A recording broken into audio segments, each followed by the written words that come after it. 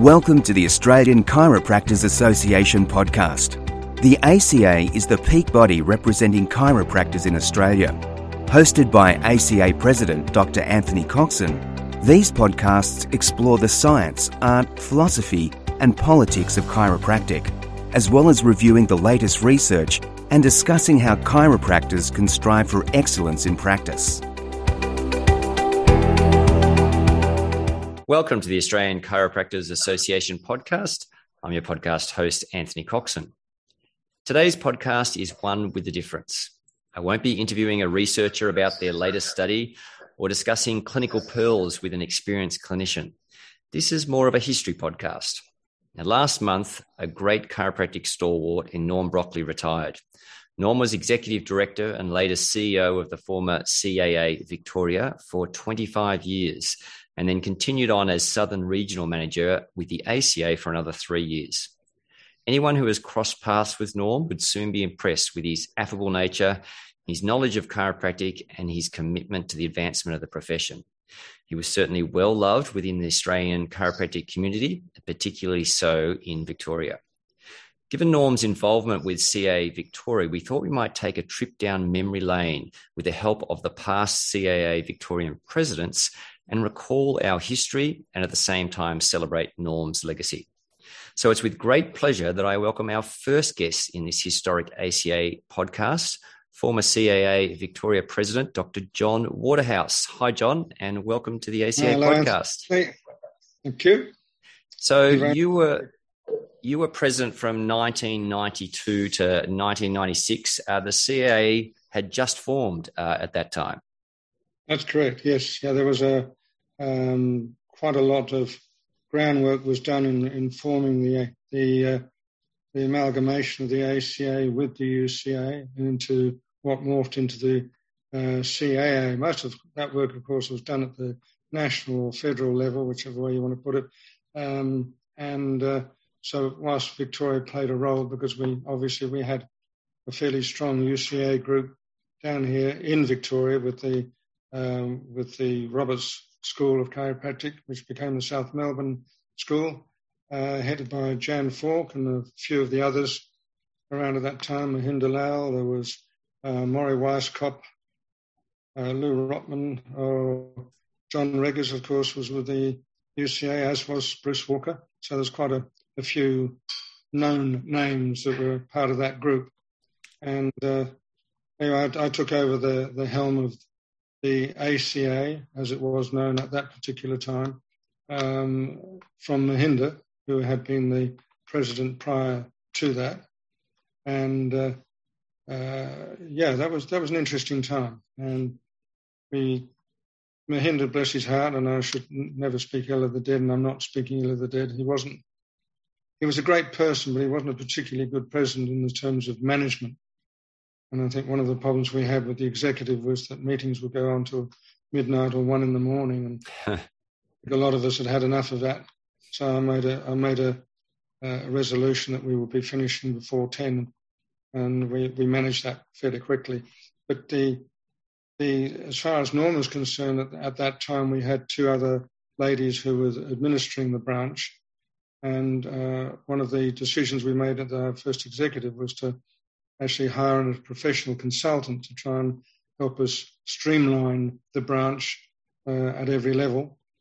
And anyway, this gentleman came in and he was making a lot of noises in terms of his investigation prior to the meeting. And unfortunately, Amy Highlands at the time took umbrage at what was going on, stormed out of the room and said she was going to quit.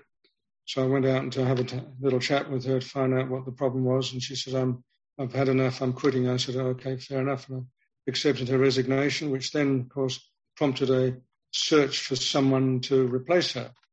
So that must have been, it's a bit of a stressful time when things like that are happening. Your executive director absolutely says, that's it, I'm finished here now. So How did you come then to find Norm?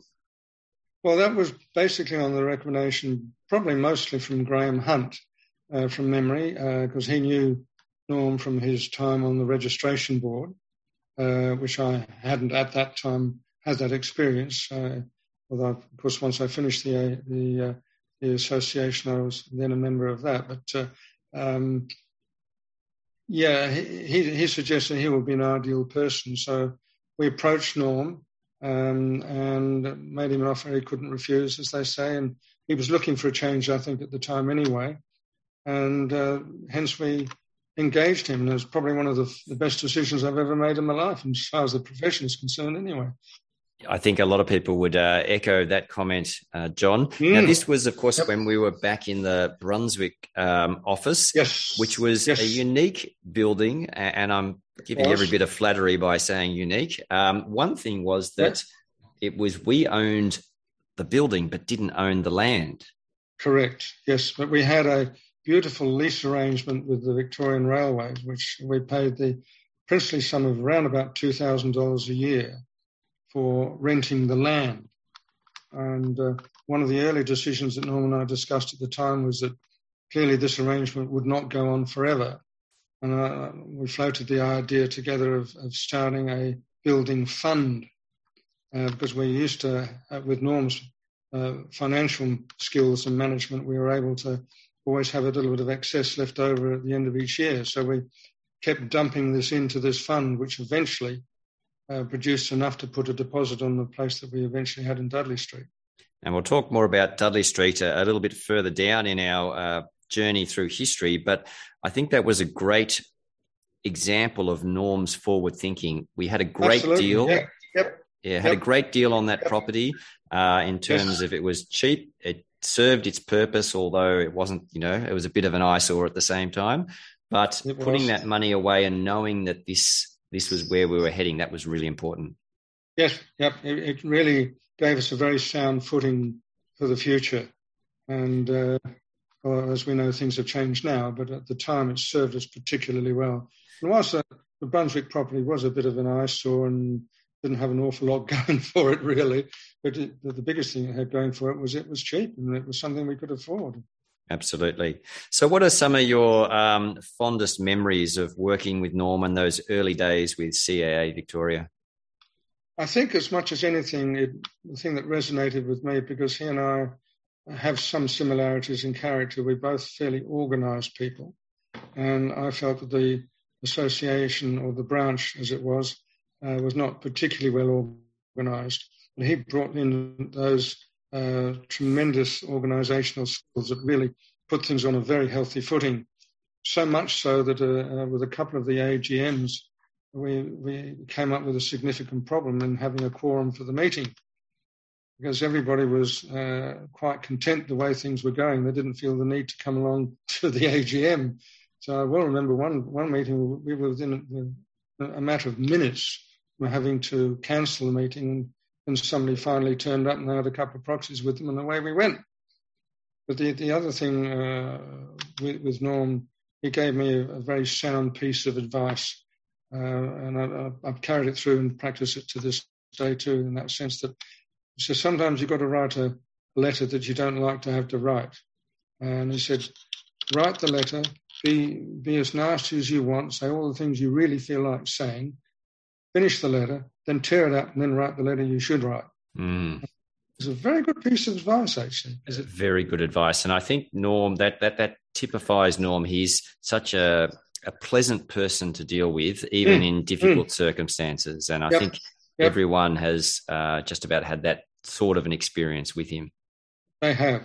And one of the other things that Norm suggested that we do was to improve the social aspect of the branch, which was very lacking at the time, and sadly that's sort of gone back a little bit that way again now. But he suggested we start an annual golf day, and you may remember that. I think the first one. I do. Yes. I have a funny feeling you actually won the prize. Did you not? Look, maybe not because of my. I think mostly because I had a very good handicap, not because I was a good golfer. Okay. Well, I had the privilege as being the first president to have the first golf day, and I won the Naga Award. So that's there you go. Yes, I think that whole camaraderie that he built within the profession was really wonderful. Very strong. And it increased and improved the links with the student body at RMIT particularly. And of course, with his history with the board, We then had a much better relationship with the board as it was then, which I then continued afterwards when I took over as president of the board back with the CAA. So that it was a very harmonious relationship, a lot of it down to him. Fantastic, John. Well, look, it's been such a pleasure to have this little trip down memory lane with you. Thank you so much for all you've done for the profession over the years. Thank you. That's been a pleasure. I've enjoyed it and still do. And let's continue the journey on. Going. Yep. Good on you, John. Thank you, Anthony. So now we move to the man of the moment, Norm Brockley. Welcome to the ACA podcast. Good afternoon, Anthony. How are you? I'm fantastic. So we've just been hearing from John Waterhouse, who, of course, was the first president that you served under. Tell us a little bit about your experience, what you were doing before you came across to CAA Victoria, and what was it that actually got you across there in the first place? Well, I had spent about 10 years with the health department, primarily initially as a policy officer for the Minister for Health. And during that time, one of my tasks was also to look after the Chiropractors Registration Board. And through a restructure, that policy unit was disbanded after about 6 years. And then I took on a role looking after a group of registration boards because the department wanted to try and bring them all under a same umbrella, as they were all statutory authorities back in those days.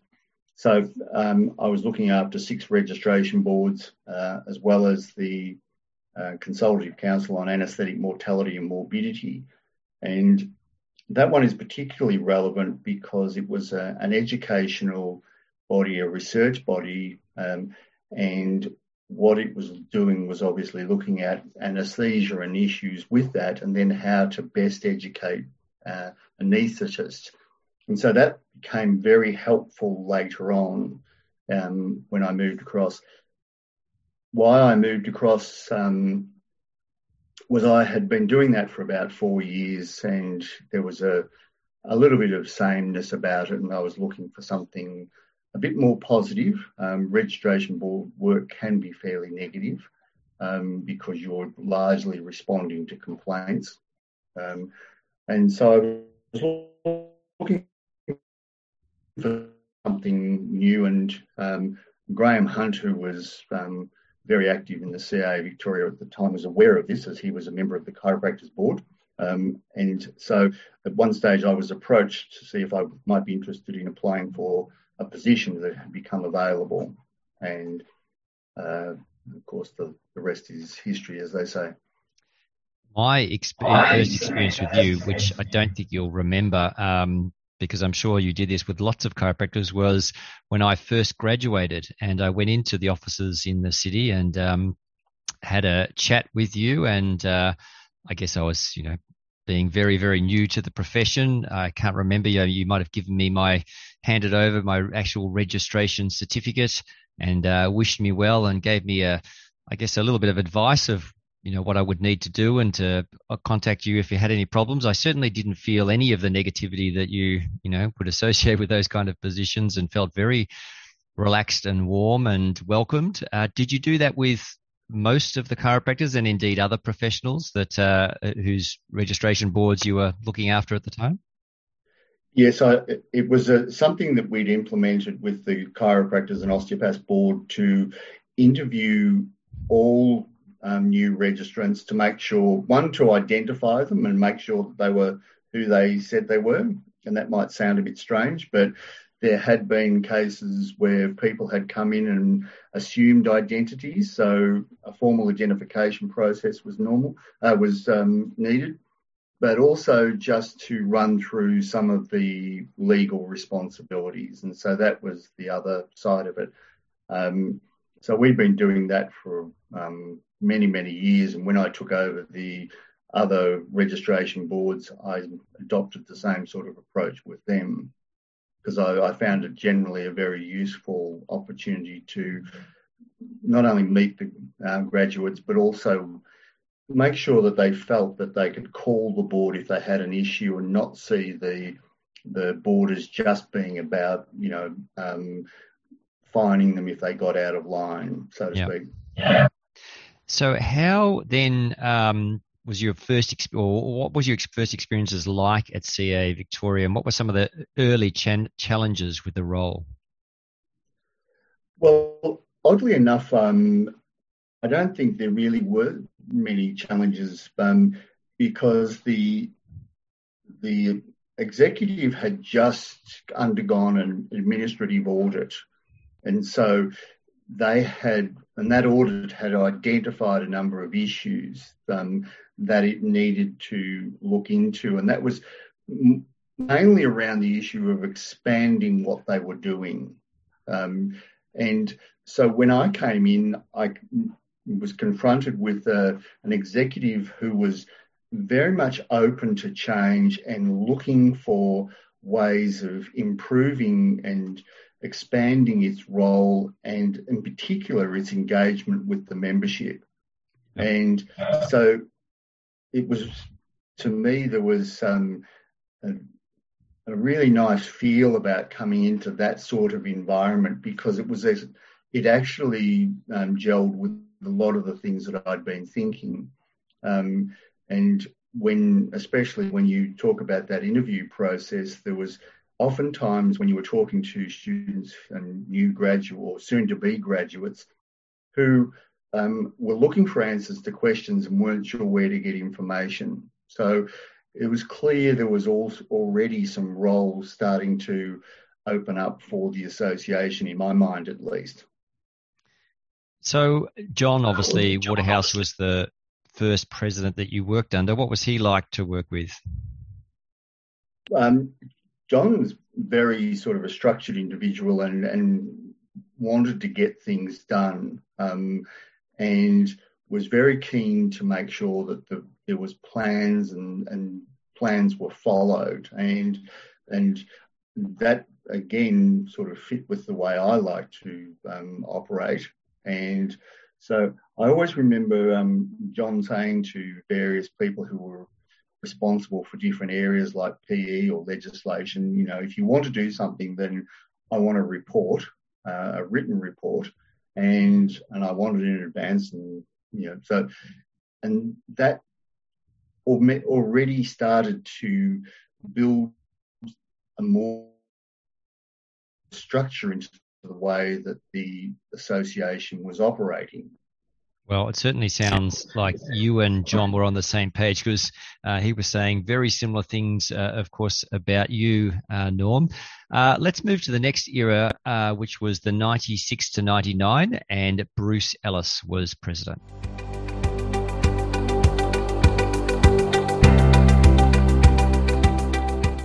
So this brings us to our next era, if you like, from 1996 to 1999, when Dr. Bruce Ellis was president of Chiropractic Association of Australia Victoria branch. Welcome, Bruce.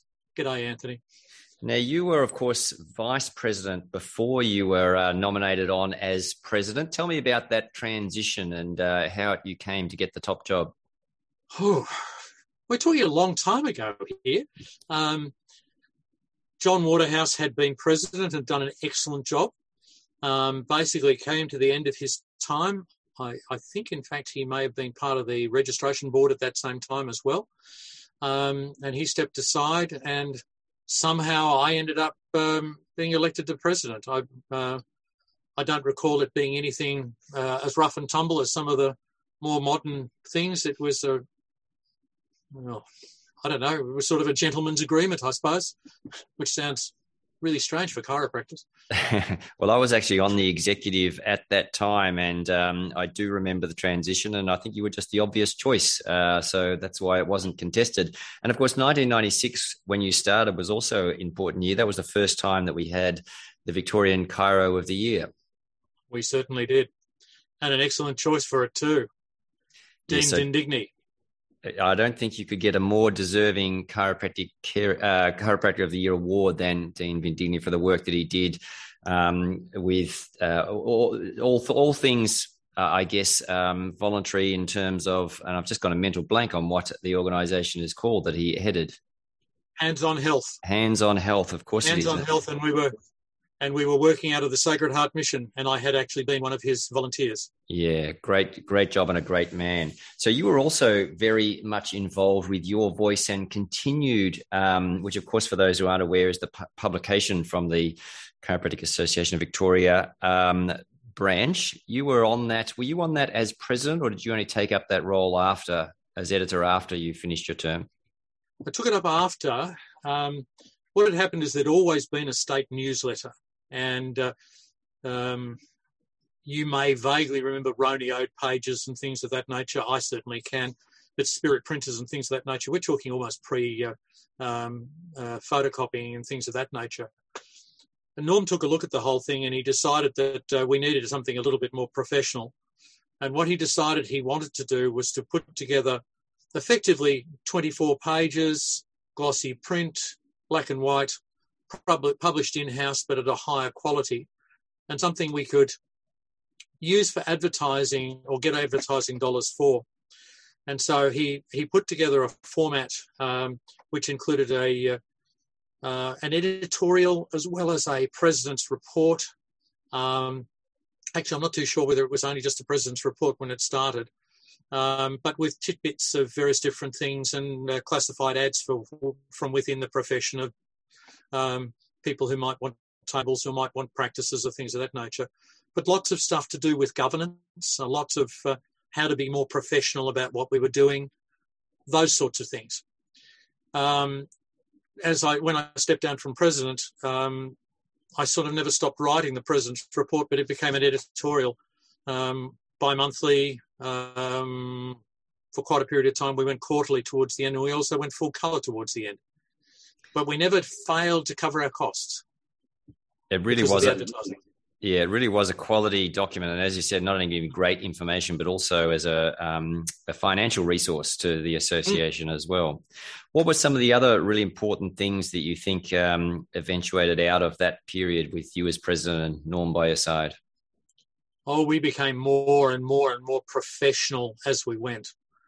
I mean, if I look at the ACA/CAA of today and look at the political clout we've got because of the people we have serving with us. During my presidency, we actually started getting professional people to come in and give us guidance on both marketing, but also on how to work within the political framework.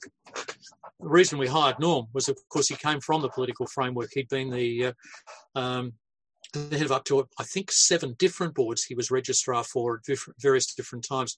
He had massive contacts. And so we stopped being, I would suggest to you, a bunch of people with a lot of skills, but not necessarily a lot of organisation, and we became more and more and more professional. I mean, a classic from my point of view is I would occasionally write a response to something as president, but I'd write it as emotional rather than presidential. And what would happen is it would come back to me with a little note, now that you've got that off your chest, now write the real one. Yes. Just setting the tone so we were truly professional. It was always good to have Norm vet the documents that you've written down before they go out to the membership or to stakeholders. Another big one was the branch PE levy. That sort of, I think, came from your era as well. Yes. Dr. Bruce Scott got in with Norm and talked about how we were doing our marketing. And at the time, the rough and tumble at the time, it was all of the professions were beginning to become more professional, and they were pushing for a turf war, basically. And the physios had turned around and they'd promised their members that they would take spine and make it theirs and push those chiropractors right out. So we were in quite an interesting position where if we wanted to maintain our patch and to be able to, I mean, we are the spinal professionals. And if we were going to take that and run with it, we needed to be very much more aggressive about our marketing. We had nothing. We had no budget for it. There was no money. So we're talking better part of 25 years ago. We levied each member $300, which was a sizable chunk in those days. And with that, we came up with a professional marketing campaign. We came up with a number of tools that sat at the headquarters where people could come in and they could borrow booths and marketing materials for running special things, say for Chiropractic Week, but also for posture checks and things of that nature. The materials for how to run a posture check so that we didn't cause the board to get upset with us were also generated in those days. Yeah. So it was huge, and it took Chiropractic Week into something far bigger. We just became a lot better at doing what we'd been doing along the way, and a lot more professional. And again, there was Norm at the background, making sure we did it properly, with everything in place, with the resources available to everyone. Well, it sounds like you had a great time with Norm through your 3 years as president, and certainly was a very impactful and effective time. Bruce, thank you so much for all you've done for the profession and for our chat today. My pleasure, Anthony. And hopefully there'll be more chats, or certainly lots more profession. Absolutely. Good on you, Bruce. Thanks, mate. Well, great to hear from Bruce Ellis there. One of the things, Norm, that Bruce was talking about, of course, was the PE levy. Tell us a little bit about how this evolved, and indeed how public education in Victoria changed and morphed over the years. As Bruce said, there was a time when it became apparent that we were going to have to build the brand of the profession within the community. And at that stage, there was very little funds available for it. So, as Bruce mentioned, Bruce Scott, who was then responsible for PE, put together a proposal for a levy, which from memory I think was about $300 each. So that then gave us, when it was accepted by the membership, a nice little budget to work on. And so there was a PE committee then constructed, and that was responsible for developing a range of PE programs that would help enhance the reputation and the brand of chiropractic. So, and that involved a range of things. There was everything from public spinal screenings. There was a fun run that ran for about 10 years and is now the Mother's Day fun run. That's right.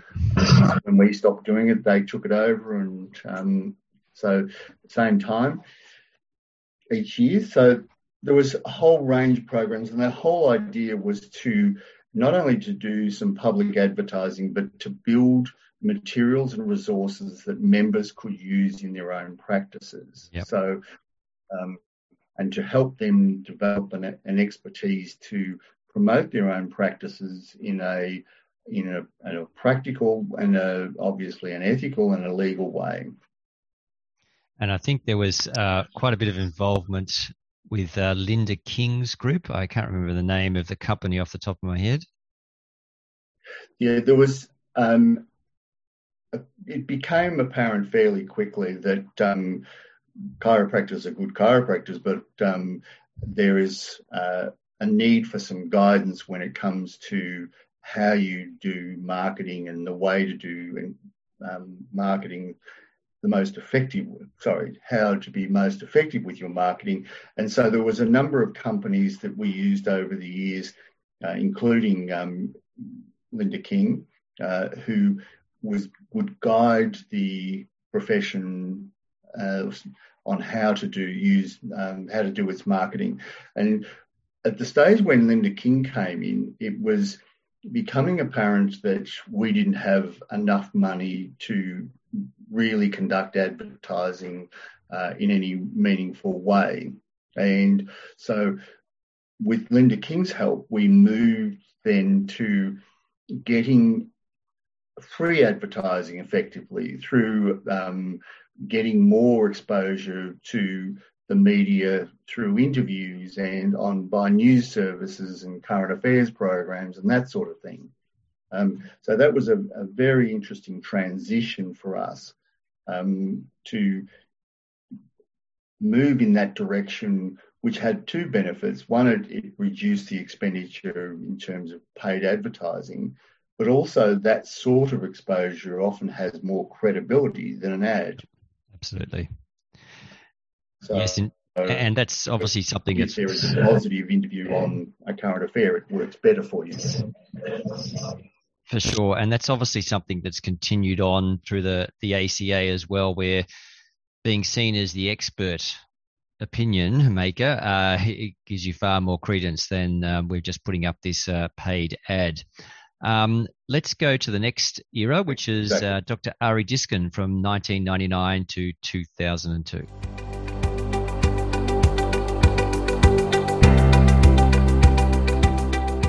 So the next area we move to is 1999 through to 2002.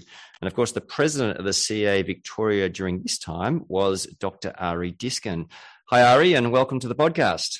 Hi, Anthony. Thank you for inviting me to this special occasion to honour Norm.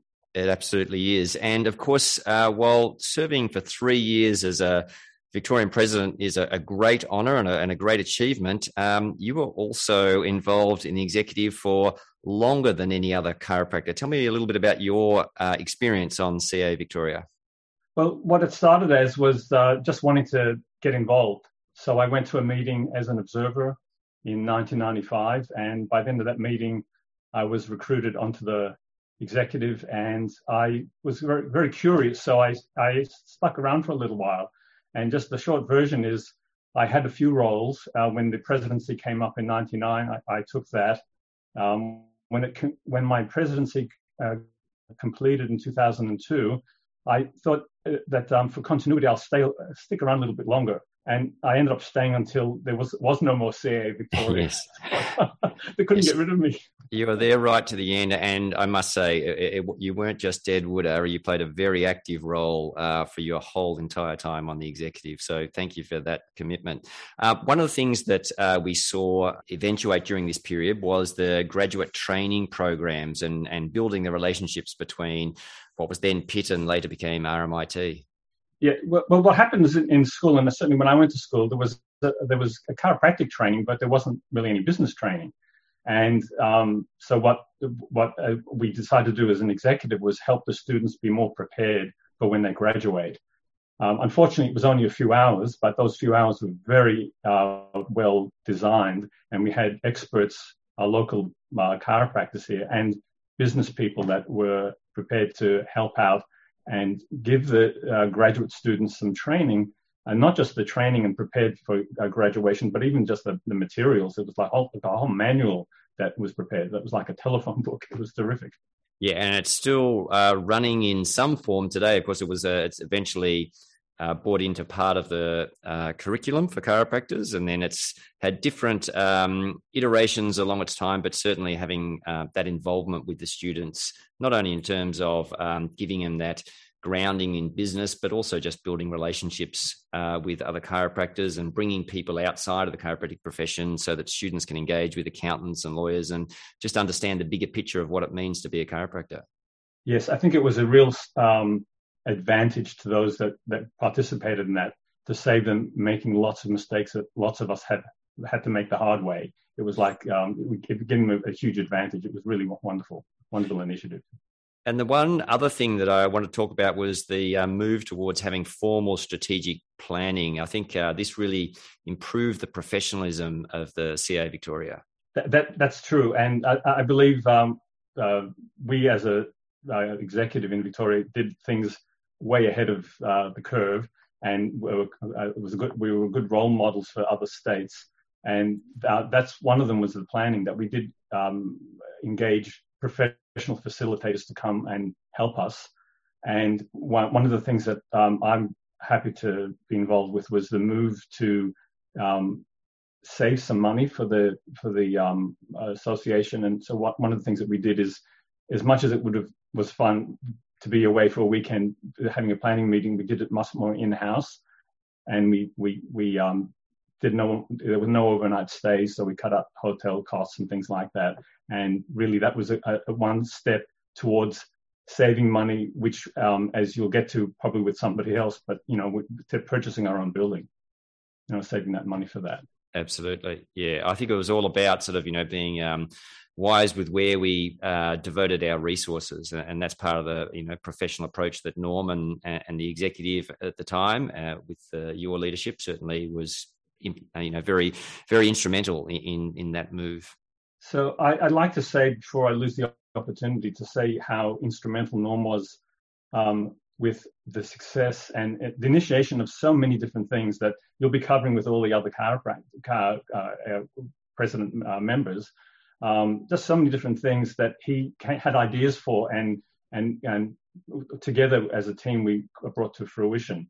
But probably one of the most important things was I was there for quite a few years, and I saw the presidents come and presidents go, and everyone did their own job really well. And I would be surprised if anyone wouldn't say that Norm really helped them tremendously, because we're chiropractors and we have some skills, but Norm had his background, his training, and his expertise really supported us very well with the job that we had to undertake.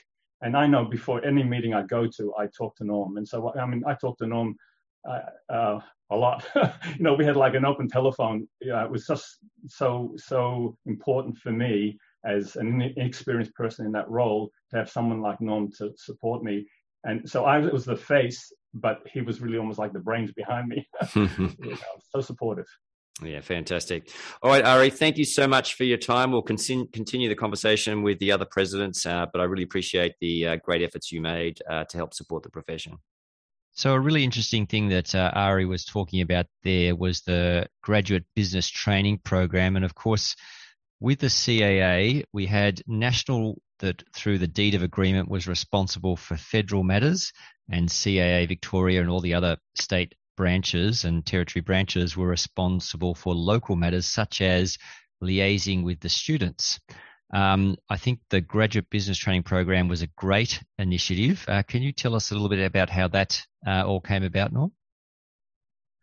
Yeah, as I mentioned earlier, and you raised in interviewing soon-to-be graduates, it was apparent that there was a fairly sizable gap in some of their knowledge, and especially related to business issues. And one of the things that's very apparent is that chiropractors are one of the few professions that go straight into private practice. Medicos, nurses, or the other registered professions will often work in hospitals or other institutions first and not have to literally dive in at the deep end. So that became apparent that there was a need for further education, and it initially started with running long weekends where we would have a number of volunteers, lawyers, accountants, financial advisors, chiropractors, talking about all matters business and no matters clinical. So, and they were initially, as I said, very long weekends. So, 10 hours, sort of 2 days of 10 hours, by which stage the poor students really wanted to go and shoot themselves. So eventually it morphed into a bit more a program that was spread over a longer period of time, so we didn't burn them out and scare them too much. And that program eventually became part of the RMIT curriculum, something that we were very proud of, so that we were able to provide 16 hours of business education for the students, so that they were properly prepared for all those issues that they were going to confront when they started practice. So, and like so many of the initiatives that started in Victoria, this also went nationally, and through the ACA is now the transition to practice seminars, which are held for all the universities and teaching institutions throughout Australia. Norm, I wanted to speak about my era as president now, 2002 to 2006. And of course, the most important thing here was the purchase of Dudley Street. Tell us a little bit about how that came about. Early on in the piece, it was apparent that we had a building in Brunswick that we didn't own the land to. We knew that the government was looking to make that the land for airport line, and that at any time they may kick us off the land. So the executive at the time decided that it would take the difference between the poultry rent it was paying and what it should have been paying for that area and put it into a building fund. And by the time we got effectively given our marching orders from Brunswick, we had accumulated a sizable building account. And so that very much facilitated the search for, ultimately the purchase of Dudley Street. And it's a great old building whose value has increased significantly over the years. I remember signing the documents in the early 2000s and being pretty nervous about such a significant purchase, but I can tell the members that the recent evaluation, that was $2.55 million that property is worth, and it's fully owned now by the ACA, which has been a great investment, but also was such a perfect building for what we needed at that time. Yes, and we were also, interest rates weren't much, so we were actually able to structure our budget so that we paid very little interest because we got our income at the start of the year. We paid basically the loan down for the year and paid very little interest over the duration as well. So it was a very fruitful thing. And so over the time you've worked with some dedicated, mostly women at CAA Victoria. Tell us about some of the staff members that were on board through your years.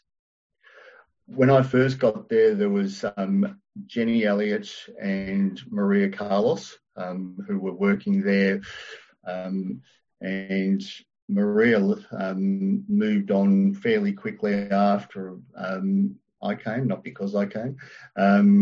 Jenny worked until she retired, at which stage we were fortunate enough to employ Alyssa Doxey, who was an amazing character because she had half a law degree and she was also a stand-up comic.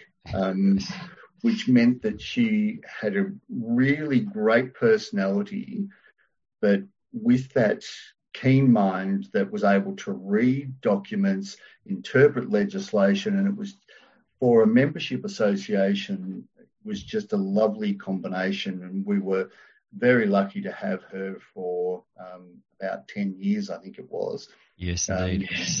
And along with a succession of people who looked after the magazine, and most recently Franca James, who really took the magazine to new heights.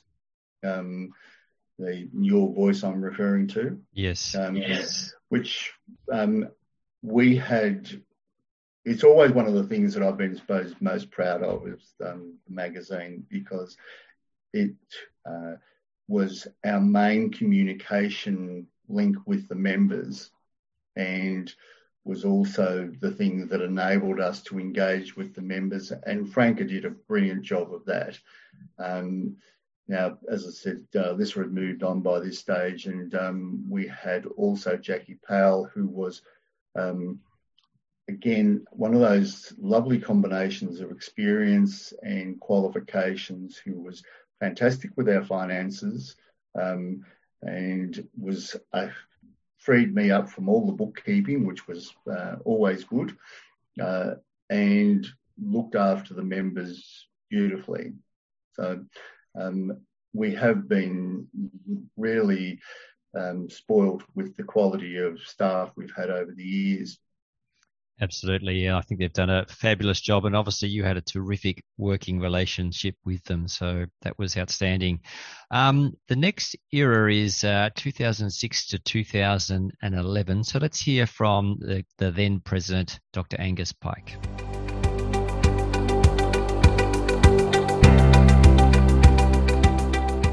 So we move now to the period of 2006 to 2011, where we had one individual who served for longer as president in a single term than any other. And I'm speaking of no one else, but of course, Dr. Angus Pyke. G'day, Angus. Hello, Anthony. Thank you. So what were the big things that happened while you were president? Well, I lost a lot of my hair. Does that count as a big thing? I think that's part of that. I was hairier than a collie dog when I started. So, and now, the big thing when you asked me this originally really would have to be, the culmination of events that led up to a vote of no confidence in the registration board. Yes. At that time, we were trying to work out when the dates of that were. That's not really important. But some things around that too. You mentioned also, we had getting chiropractors to come along to meetings is difficult. And we needed to call an extraordinary annual general meeting at that stage there. And we managed to get 609 chiropractors to attend that meeting, which is, huge. You told me before, the largest gathering of chiropractors ever in Australia. Now, DG has had times when we've had more than 1,000 people there, but that's staff and CAs and husbands and wives and those kind of things there as well.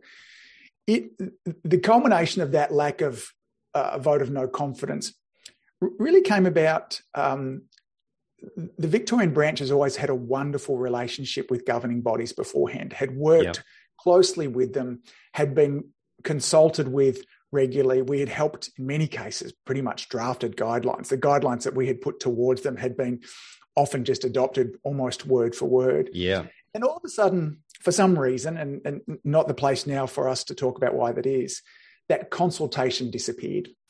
Guidelines were popping up left, right, and centre, it seemed, without any consultation. And we would reach out, and either if consultation was invited, we had a very short time frame to do that too. So, we became very frustrated by this because we wanted to share the voice of our members.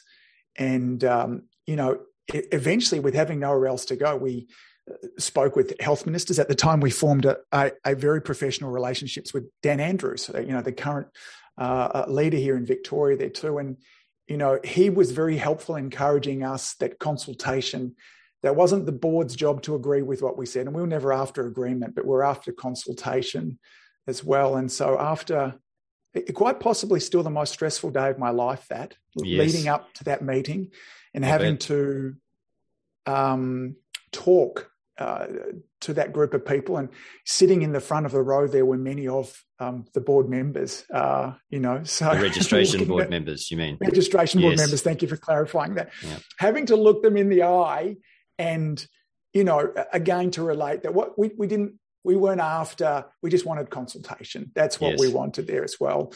And I think all bar a few people, there were a couple that abstained from voting, one or two that voted against it. But to say that we had in excess of 90%, in fact, I could probably say it was in excess of 99% of people shared that vote of no confidence as well. So that will go down as a pivotal moment in my life. And I think maybe also I could be bold enough to say that maybe pivotal in certainly chiropractic here in Victoria because of the direction where things were going at that time, particularly with regards to care of kids and scope of chiropractic as well. So Norm's constant guidance, support, level-headedness in that situation there cannot be overstated, the role that he played at that. And along with that too, somebody I would like to acknowledge as well, who was right by my side, was Tony Croak. Tony and I at that stage were working, we had our practices full-time, and then there was at least another 30 hours a week we were putting into this, that Norm was putting in extra time as well. So it was emotionally very stressful. It was physically very tiring for us because of what was happening. And man, was Norm just a pro with regards to that. So that'll stand out as something kind of burned into my, my heart and brain with the time that I had at CAA Vic. I think Norm's experience as on the registration board previously, and just the professionalism that he brought to these sorts of encounters, I know for me always gave me a great deal of confidence. But I must say, in my time as president, I don't think I had a more stressful time like you did, and I probably handed over the reins, I think, at just the right time for me. And you did a great job at that meeting. I, like so many other chiropractors, of course, was there. And I think the outcome was pretty positive. The outcome was great because we got our voice heard again. It's all we ever wanted. And, we got to build a relationship. And, as both groups have matured, both now AHPRA and, the Chiropractors Association there too, we understand that they're separate bodies and that we therefore have competing interests, but there's a lovely mutual respect, I think, that has come back between the groups now as well. And I think, events like that are part of the reason why also. And as you said, I've written down here, Norm's cool head, his calm mind, always. It's very rare in my 5-6 years that I was working very closely with him to ever see him flustered. That's impressive for for the amount of heart that he shared in there. I'm sure there would have been a time, but I can't think of times of him ever losing his cool. Yes. So, remarkable. And his ability to, I guess, move from one board and one president to the next, and everyone comes on the board and thinks they're going to change the world and probably doesn't have that experience or understanding of how these processes work. I think he adapted so well to those personalities, didn't he? Beautifully. Well, you think about when I took over from you, and I can remember you and I meeting in a cafe in Caulfield where it was very clear, and you did it in such a beautiful way, that you were very much wanting to know, look, what, because I was youthful and inexperienced, and that was some of my strengths as well as some of my weaknesses at that time. And I did come on, ready to change the world, so to speak. And Norm he just was on board with that straight away. And I watched as I moved on and new board members came on there too. It must have been times for him that he went, here we go again. But he was so supportive with regards to all of that, and so supportive, particularly with my inexperience at that time. And, I can't thank him enough for that as well. I want to perhaps just acknowledge one other thing before we kind of finish up here too. When I write down the characteristics of Norm, I want to acknowledge his compassion. Certainly for the time that I was there, whenever there was anything difficult that was going on in somebody's life, the person they would reach out to would be Norm. And so he was getting the horrible phone calls where there's something had happened in somebody's practice, somebody had passed away, difficulties with patients, and watching the professionalism and the compassion that he would deal with those was stunning. Beautiful, beautiful man, a heart bigger than Texas. To borrow from that as well there too. I want to acknowledge him for that. And there'll be many chiropractors that will listen to this who unfortunately will have needed to call Norm in one of those difficult times. And I think that they would relate also that, just how amazing he was. And I'm forever in debt for what he gave to me during those years as president and my time on the board. So thank you, Norm. Beautifully said, Angus, and a great way to wrap up this part of the interview. Thank you so much for your commitment and what you've done for the profession and for participating today. Right back at you, buddy. Thank you so much. So good to hear from Angus there. Norm, tell us about your experience with the vote of no confidence in the registration board back in those mid-2000 era. That's one of those occasions where it's a happy, sad event. It was in one way unfortunate that it had to get to where it got to, but it was also wonderful to see so many chiropractors get together.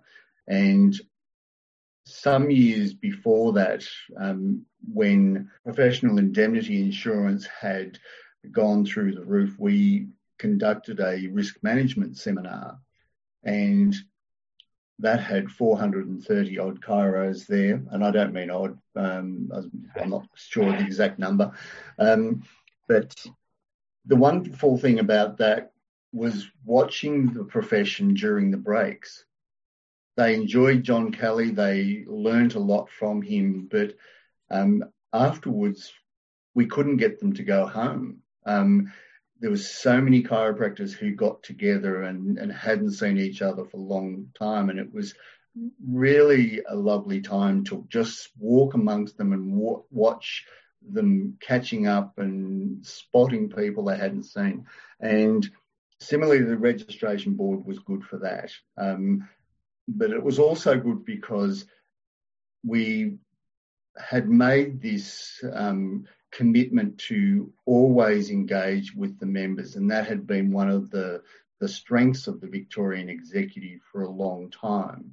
And as I mentioned with the magazine earlier, the information that we published made sure that as much as possible the membership was on board with where we were going. And when we got to this impasse with the registration board, it became critical that we take the temperature of the profession and make sure that they understood what our concerns were and why we held those concerns, and then see what they would like to do. So the no confidence motion actually came from the floor. It wasn't something we had the meeting to do. But the other good thing about it was that it gave us an opportunity to meet with various people within the health department, and we ended up having a very good relationship with Dan Andrews, who was the health minister at the time. And I always remember a particular fondness, a meeting of all associations, and there was Angus Pike and Tony Croak, and we were talking to the AMA representatives at the time, and Daniel Andrews walked through them and came over and spoke to Angus and Tony and I. And the look on the faces of the AMA representatives was always priceless for me. So it had some, as I said, it was sad that it had to happen, but it had a number of positives. And one was that ability to make sure that the profession was aware of what was happening and was on board with where we should go from there. I guess you could probably draw some similarity to the current situation, which is, we hope, coming to a close with Safer Care Victoria, where you had a particularly, I guess, bad set of incidents that led to the Safer Care Victoria review, and what that has done, similar to what happened way back in between 2006 and 2011, where our involvement and engagement with stakeholders and health ministers has improved significantly, as it did back in those days. And the end outcome might just be a positive thing for the profession moving forward, with elevation of professional standards, which is something, of course, we're all interested in. The association's just as interested in that as our registration boards. So I guess that might be a case of making lemonade out of the lemons as well. Well, and I think that's what you need to do. And through our strategic planning, through our political training, and even through our media training, one of the things that became apparent and the lessons that we learned very early on was that it is important to meet with key stakeholders, and it's always important to have solutions when you go to those meetings. And I think that has been an overriding theme of our interactions with stakeholders, and has held us in very good stead, because you don't come across as just a whinger. You come across as someone with legitimate concerns, but also who is prepared to help find a solution to a particular issue. Very well put. Okay, that brings us to 2011 to 2014, a very important time for the profession, with our first female president of the CAA Victoria.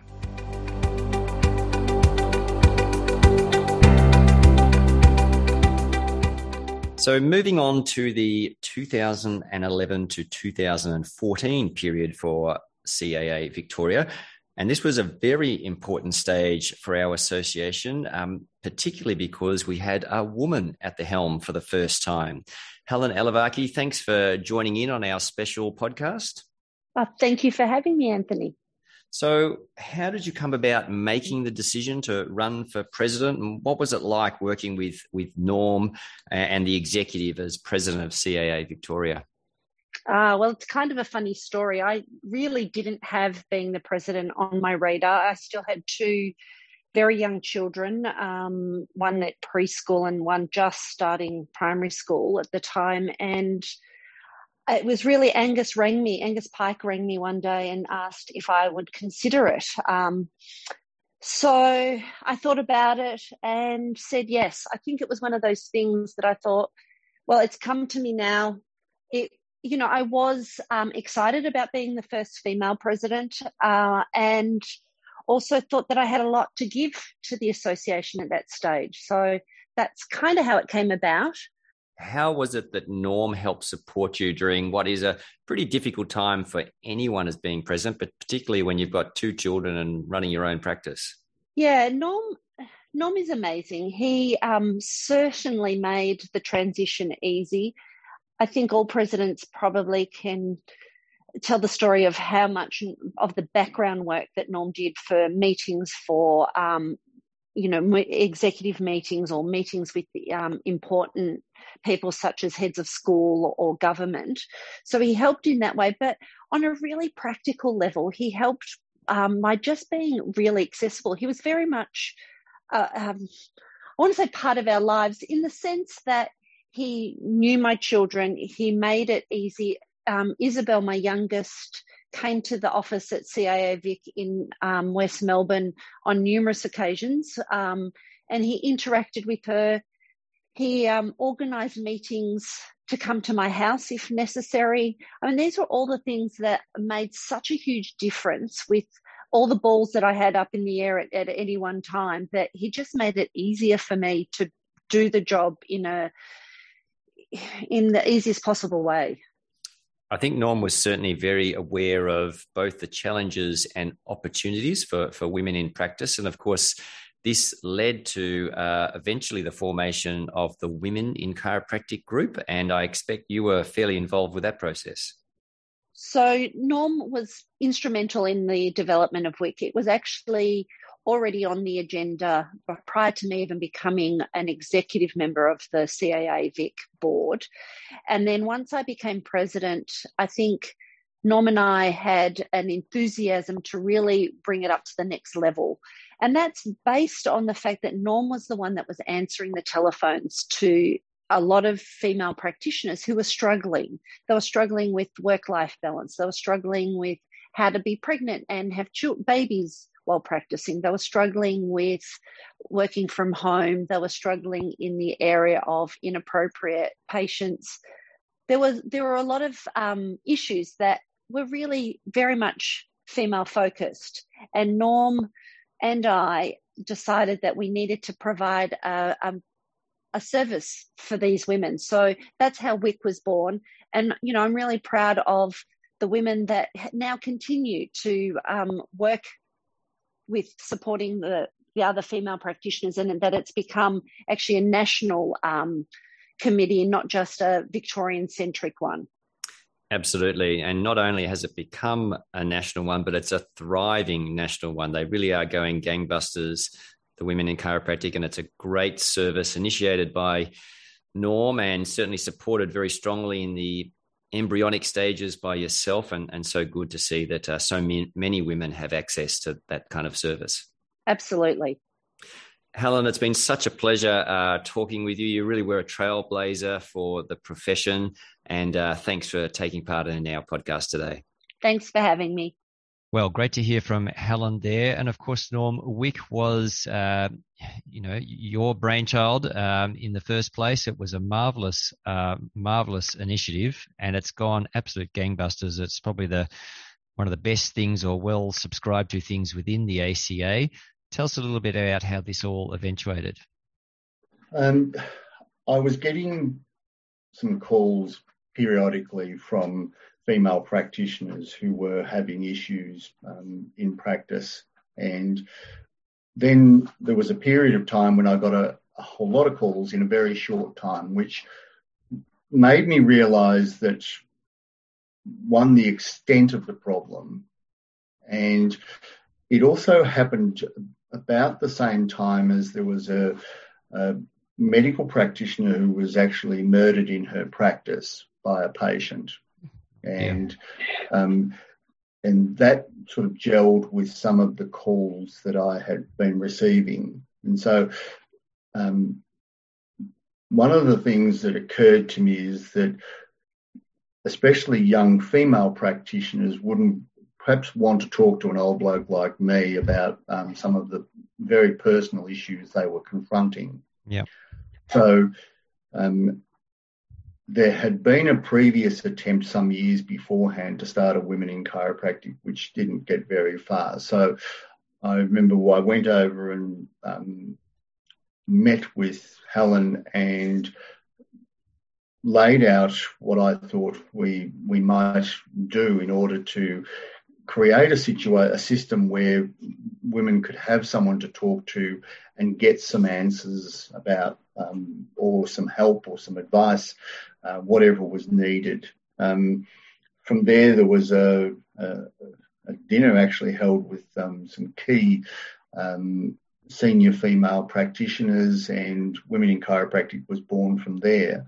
And the 24/7 peer support line came out of that, which so there was training for a group of female practitioners to learn how to be effectively first responders to assist people.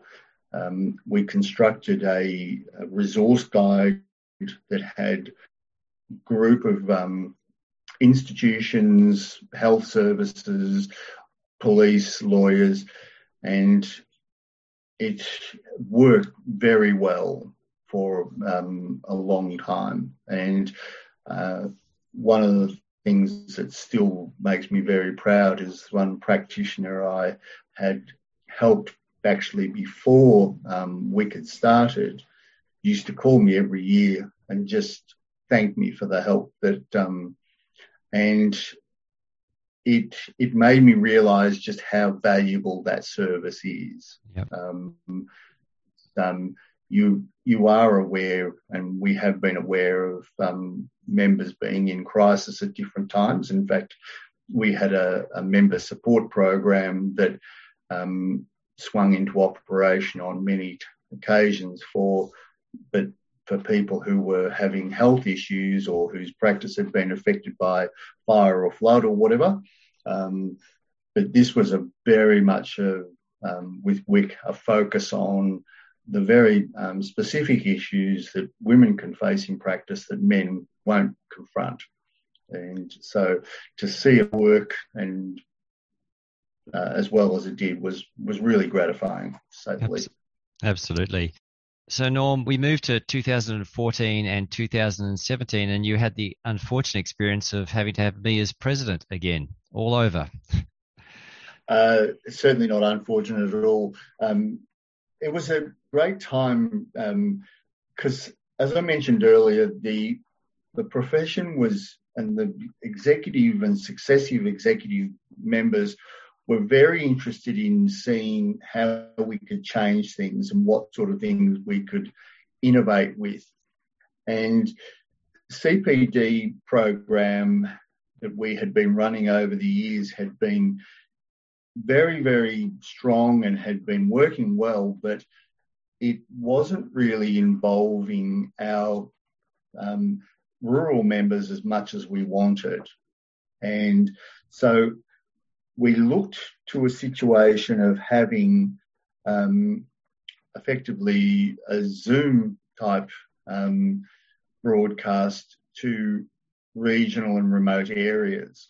And that program went on for a couple of years, but probably for a couple of reasons, and mainly the early adoption of software that hadn't become as sophisticated as it is today, and also the cost of it. The program never got to be as big as we had wanted, and so it became a little bit of like a Concord project for us. And so, and by that I mean, it was costing us more than it was really. We thought the value was there, so we looked at first of all, we stopped the program, but then we thought, well, rather than going back to what we were doing before with just face-to-face, how else can we provide services that will assist regional members? And the project that came out of that was an extension of the clinical challenges that we had been posting in the magazine, whereby scenarios were given and then questions were asked, and people could either just do it for their own amusement, or they could answer the questions and send them in and get some formal credits. We developed a series of videos with the same sort of thing. So these were professionally produced videos by reputable presenters and a series of questions that people could answer. And the beauty of that also was that they were free. So it was a lovely member service. And that was very strongly used by the members because they really appreciated that. And it also gave us an opportunity to target where the CPD went to as well. And being free, the take-up was really good. So we made sure that quality information got to more people. So it was a very valuable program. And I think once again, it was the CAA Victoria adopting that new technology at a very early stage. And that's just expanded and again become bigger and bigger, so that webinars are now a common feature of your ACA membership. What are some of the other member services that you think were really important back in those days? One of the things that we used to do, the Member Services Committee would regularly hear what the issues were with the profession and what sort of calls are we getting, and through its engagement with the members was looking for information about where members were maybe needed some support or some assistance.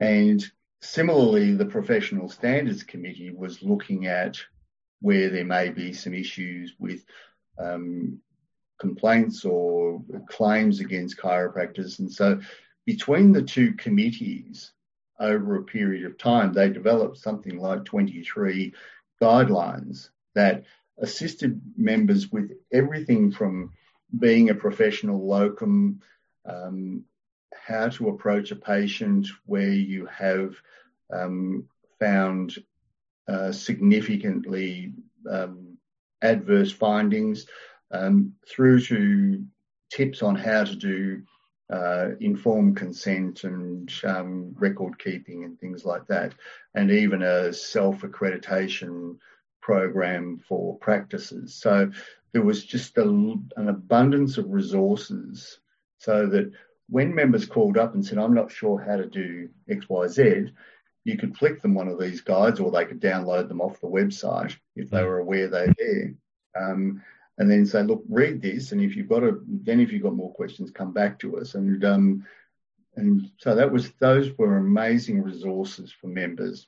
The other thing that we had at the time, because Fair Work was had just come, and HR life as we knew it was turned on its head. Yeah. And so all of the answers that we had at the ready, all of a sudden we didn't know anything because there was no legal precedent. So we were unsure of how to guide members. So one of the things, programs that was implemented was to establish a relationship with a reputable HR legal firm, and they provided advice to members that we paid for as an association. And of course, now this is a national program, and a very valuable program, because of the complexities of that area. Absolutely. And I think especially through the COVID process and the changes related to lockdowns, etc., I think the HR service through Wentworth that members can access via the ACA website has been a really important resource. We now move to the final president to serve with you, Norm, who was Paul Bergamo.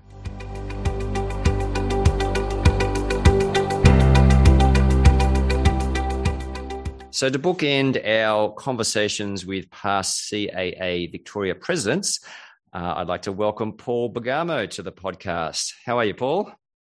Great, Anthony. How are you going?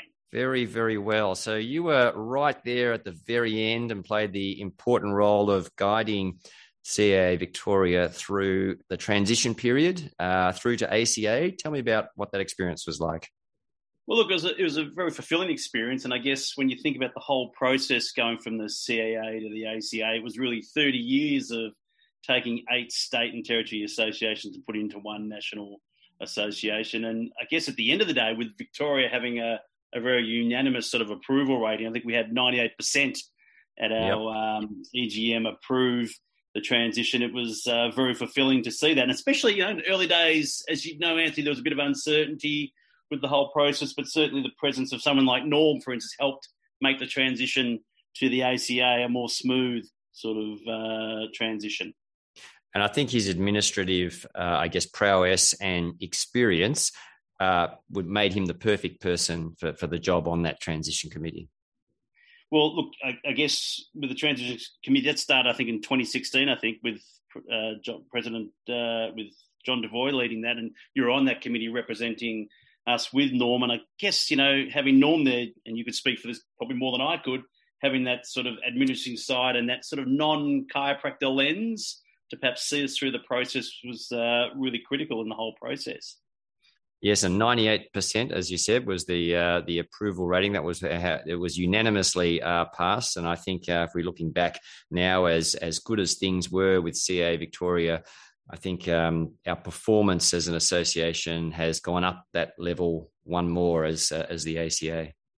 Yeah, look, and I guess things like one of the key mandates was advocacy, wasn't it? One of the key areas where we looked at and look at say, for instance, the paediatric issue, how we're able to quickly respond to that, which I think would have been a lot harder if we were in the old state of 8 states and territories trying to sort of have one voice saying that versus having one voice with the ACA, which has been terrific. So what was your experience then working with Norm? Look, I think when I reflect on Norm, he has many strengths, and I think when you look at his knowledge base, I think that's really critical. I think when we look at it's really been over 3 decades where he's really known what chiropractic's been about in Victoria for over 30 years, from his role as registrar of the Chiropractors and the Osteopaths Registration Board, which I think was from the mid-'80s to the early 90s, and of course his executive director role from the CAA Vic from 93 to 2007, then those last decade or so when he was CEO of CAA Vic. So I guess I'm appreciative of everything he did,